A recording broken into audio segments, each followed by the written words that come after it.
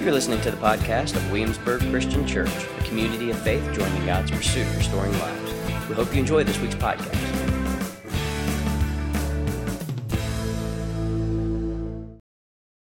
I sent an email out to about 75 of our church family. I didn't send it out to everybody, obviously. I'll try to get the rest of you at some point. But I asked for 2 words that you're feeling right now. I needed to capture the heart of what's going on in the congregation as a whole. It's hard to do, Try to offer a word every Sunday that has a little something for everybody. It requires I lean solely on the Spirit. Sometimes I believe the Spirit wants us to listen to God's people in order to make sure that we aren't speaking to abstractions, but yet are speaking in the particular. And you know that is a high value of mine and of ours as a leadership. So I needed to hear from some of you. I asked for a couple of words and some reasons as to why. Some of us said we're feeling dread and helplessness, unstable, frustrated. Some of us said fatigued, stressed. Some of us said overwhelmed, feeling of drowning, fearful. Many of us said frustrated. Some of us said longing for more solitude. Many of us said fearful. Many of us said worn out. Some of us said heaviness. And some of the reasons, they were all over the place, which is understandable because we are a congregation of people from all over the place in life. One said, frustrated that every news outlet or person puts their own belief or slant on what is happening. Some said, I'm frustrated with not being able to see faces of people I come in contact with or merely pass on the sidewalk. Some said, overwhelmed, wishing that things were better for my children because they deserve more and better. Some of us said, feel like a failure due to my employment situation. Some of us said heaviness and how hard this fight is for my child's health, the state of the world, and that nothing seems to break into our lives that is good. Some of us said, exhausted from people making enemies of each other. Some of us said, tired and scattered at the unrest of our country and the division. Our country clearly has issues and systemic racism runs deeply, but the looting and the rioting, the violence, it just can't be the solution.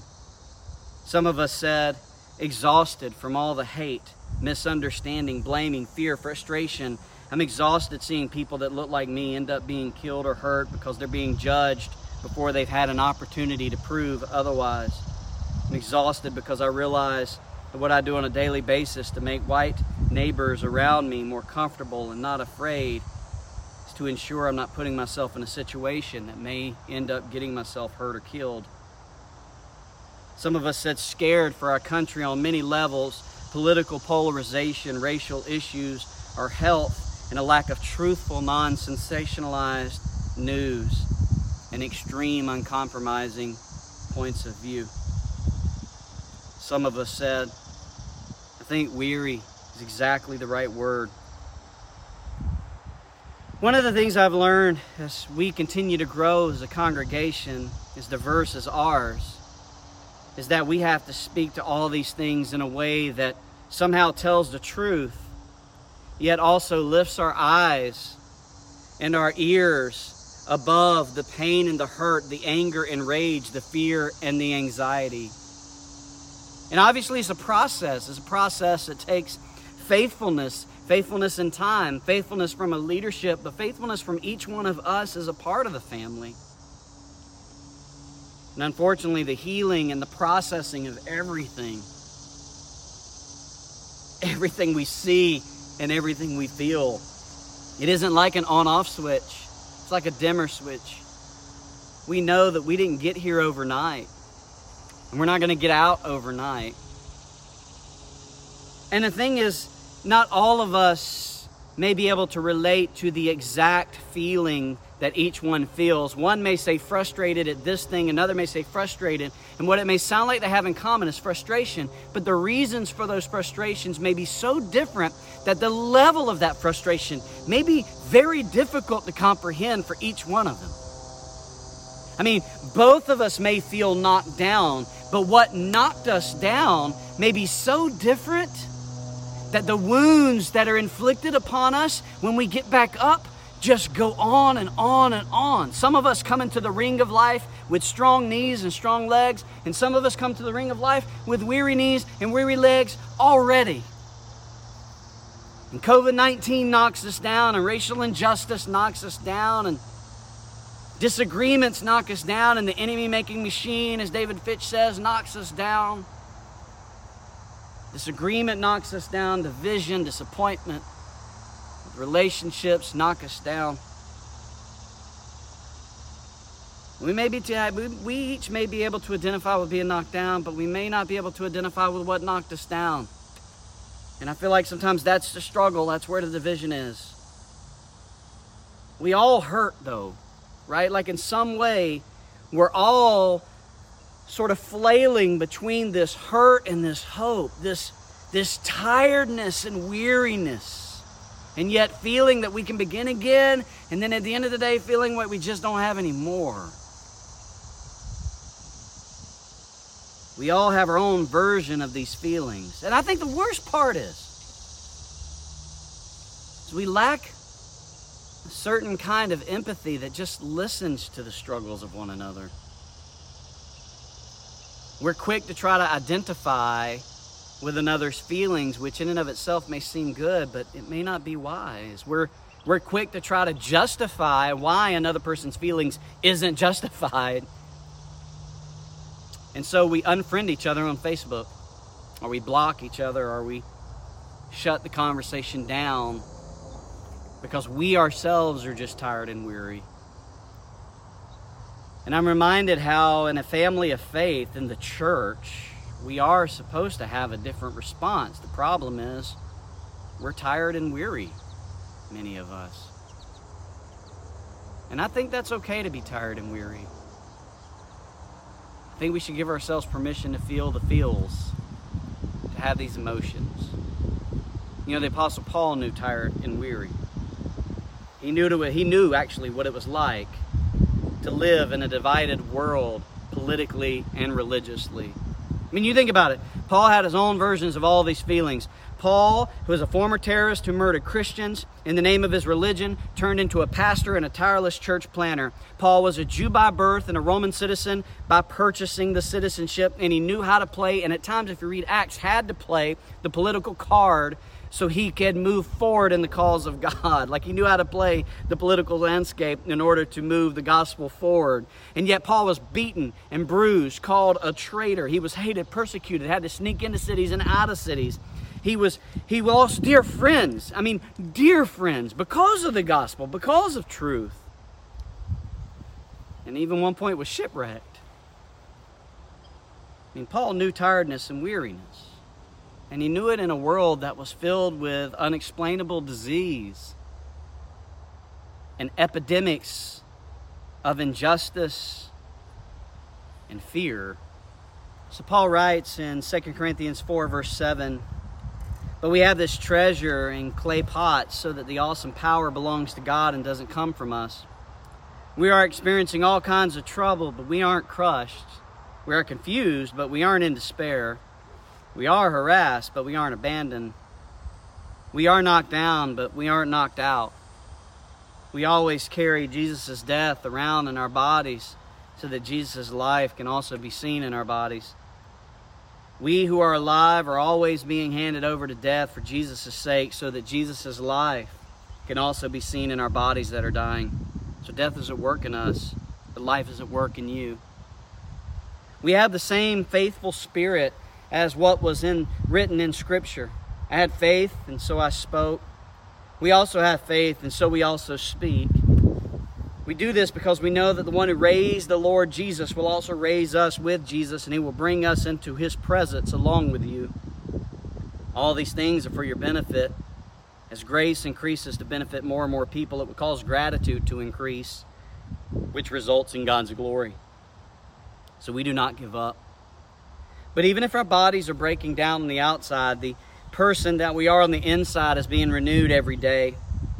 Our temporary minor problems are producing in us an eternal stockpile of glory for us that is beyond all comparison.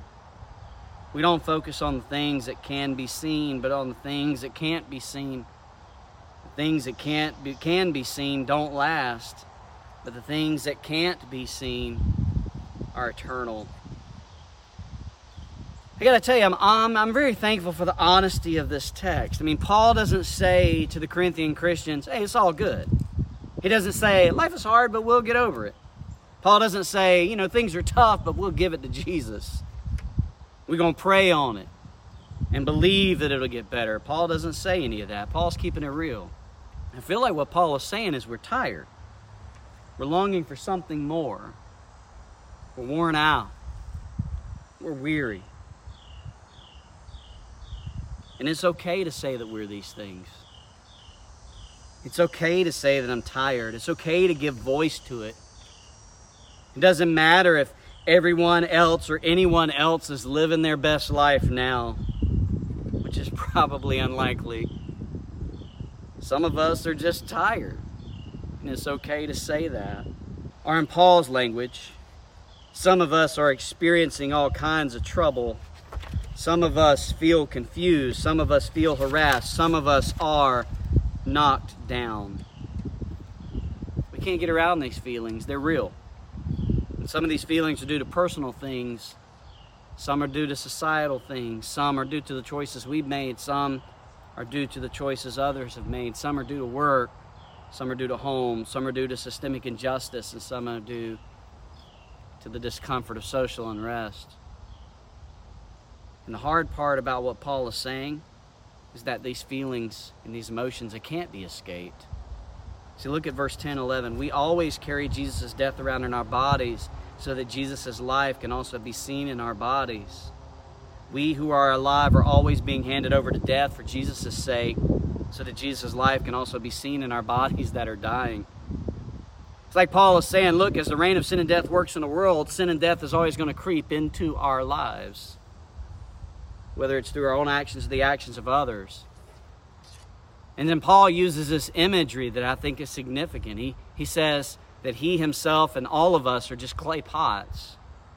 We're clay pots. We're not metal pots, right? Strong and firm. We're not steel pots, virtually indestructible. We're not silver or gold pots, always beautiful and shiny. Just need a little polish every now and then. No. We're clay pots. We're a bit rough around the edges, a bit misshapen in certain places. We're sturdy but somewhat fragile. And given the right conditions, we'll crack.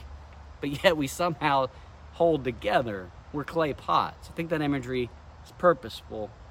It's because clay pots are actually strengthened by fire. Clay pots can handle fire. Clay pot, they handle up to 2,000 degrees of slow heat. Now, if it's quick heat, it'll crack. But if it's slow heat, it'll remain strong. One site that I researched, and I did a little research on clay pots, said that clay pots can handle just about anything you put them through except poor care. Wow, except poor care. Like our lives. We can handle just about anything life puts our way unless we are poorly tending to our own lives. Beloved, how are you tending to your life right now? How are you tending to your physical health, your mental health? How are you tending to your faith? Like, are you resting? Are you stepping away from social media? Do you have rhythms with that? Are you turning off your favorite news channel? Or at least not watching the political commentators that constantly echo in your head an agreement and perhaps dig in a little deeper through confirmation bias? Or are you turning off the channels of political commentators that you disagree with to get your blood pressure rising? Are you just turning it off? Like, how are you tending to your life? Are you exercising? I'm not. Clearly. I can't get out of my pandemic pants and hoodies long enough. That's me. Are you reading? I know some of us don't particularly enjoy reading, but reading's good for our brains. Are you listening to music? Maybe something funny. Are you taking walks, breathing in fresh air, exploring new things? Are you at least working out time to do new things, right? Like, are you making time to just sit with others in prayer, God in prayer, or sit in biblical conversations? Tend to yourself, beloved. Clay pots can stand underneath the weight and heat of about anything except for poor care. So I wanted to offer a brief practice. It's really simple, but it's a rhythm, maybe, that you can embrace, that moves us through good self-care and deals with the weariness and tiredness that we feel, the weight that we feel. Okay, I call it name it, lament it, tame it, present it. Right? Kind of rhymes. Name it. Well, you've heard me say it a million times. We have to give ourselves permission to name whatever it is we feel. We name our emotions, or the emotions will name us. So we'll take on the identity of the emotion rather than letting the emotion be the emotion if we don't name it. So if we're tired, let's call it tired. Otherwise, tired will call you weak, and that's not the case. Otherwise, tired will call you unfaithful, and that is not the case. We name it. Because we cannot lament something we aren't willing to name. We can't tame something we won't name, and we surely can't present something to God we won't name. So I want to encourage you to name it. Many of you did when you sent me this email. Continue to name it. But as we name it, we lament it. You know, it's been said that the first language of the church to a broken world is not strategy, it's prayer. And not just prayer, it's lament. Emmanuel Katongole said, lament is the cry of those who see the truth of the world's deep wounds. Lamenting gives voice to the pain and the suffering. Lamenting gives voice to the disappointment and the grief. And lamenting is not whining and complaining. Lamenting is utterly biblical. We even have a book named Lamentations. It's a biblical expression that intersects with the truth of gospel or the truth of faith and the brokenness of the world, where we find ourselves in this kind of feeling of catastrophe where we need to cry out to God. That is lament. We can start finding our words and align our words with the emotions we feel, one emotion at a time. And we direct that to God. So we name it. We lament it. And as we lament it, and we find the meanings of our emotions, we find a deeper meaning to the words we use. We begin to understand our words like tired and weary. See, then we can tame it. What I mean by tame it is we can see the triggers that provoke the emotions. We can see what's influencing these emotions in negative ways and know the difference between what we can manage and what we can't manage, what's within our reach and beyond our reach. We can then put boundaries around certain things and turn certain channels off or disconnect from social media for a season or put a boundary around the relationship or not engage in that kind of conversation by way of text messaging. See, then we can tame it. We name it, we can lament it. We lament it, we can tame it. We can tame it, we can present it to God. We can entrust it to God. We can reach out to the promises He makes revealed to us in the Scriptures. We can take time to read an entire gospel and read it slowly and imagine Jesus with us. We can set our eyes on the meaning of the cross and resurrection and remember that even in our most hopeless state, God is in the business of giving dead things life. Right? Like he takes up residence within me and you. We have His Holy Spirit.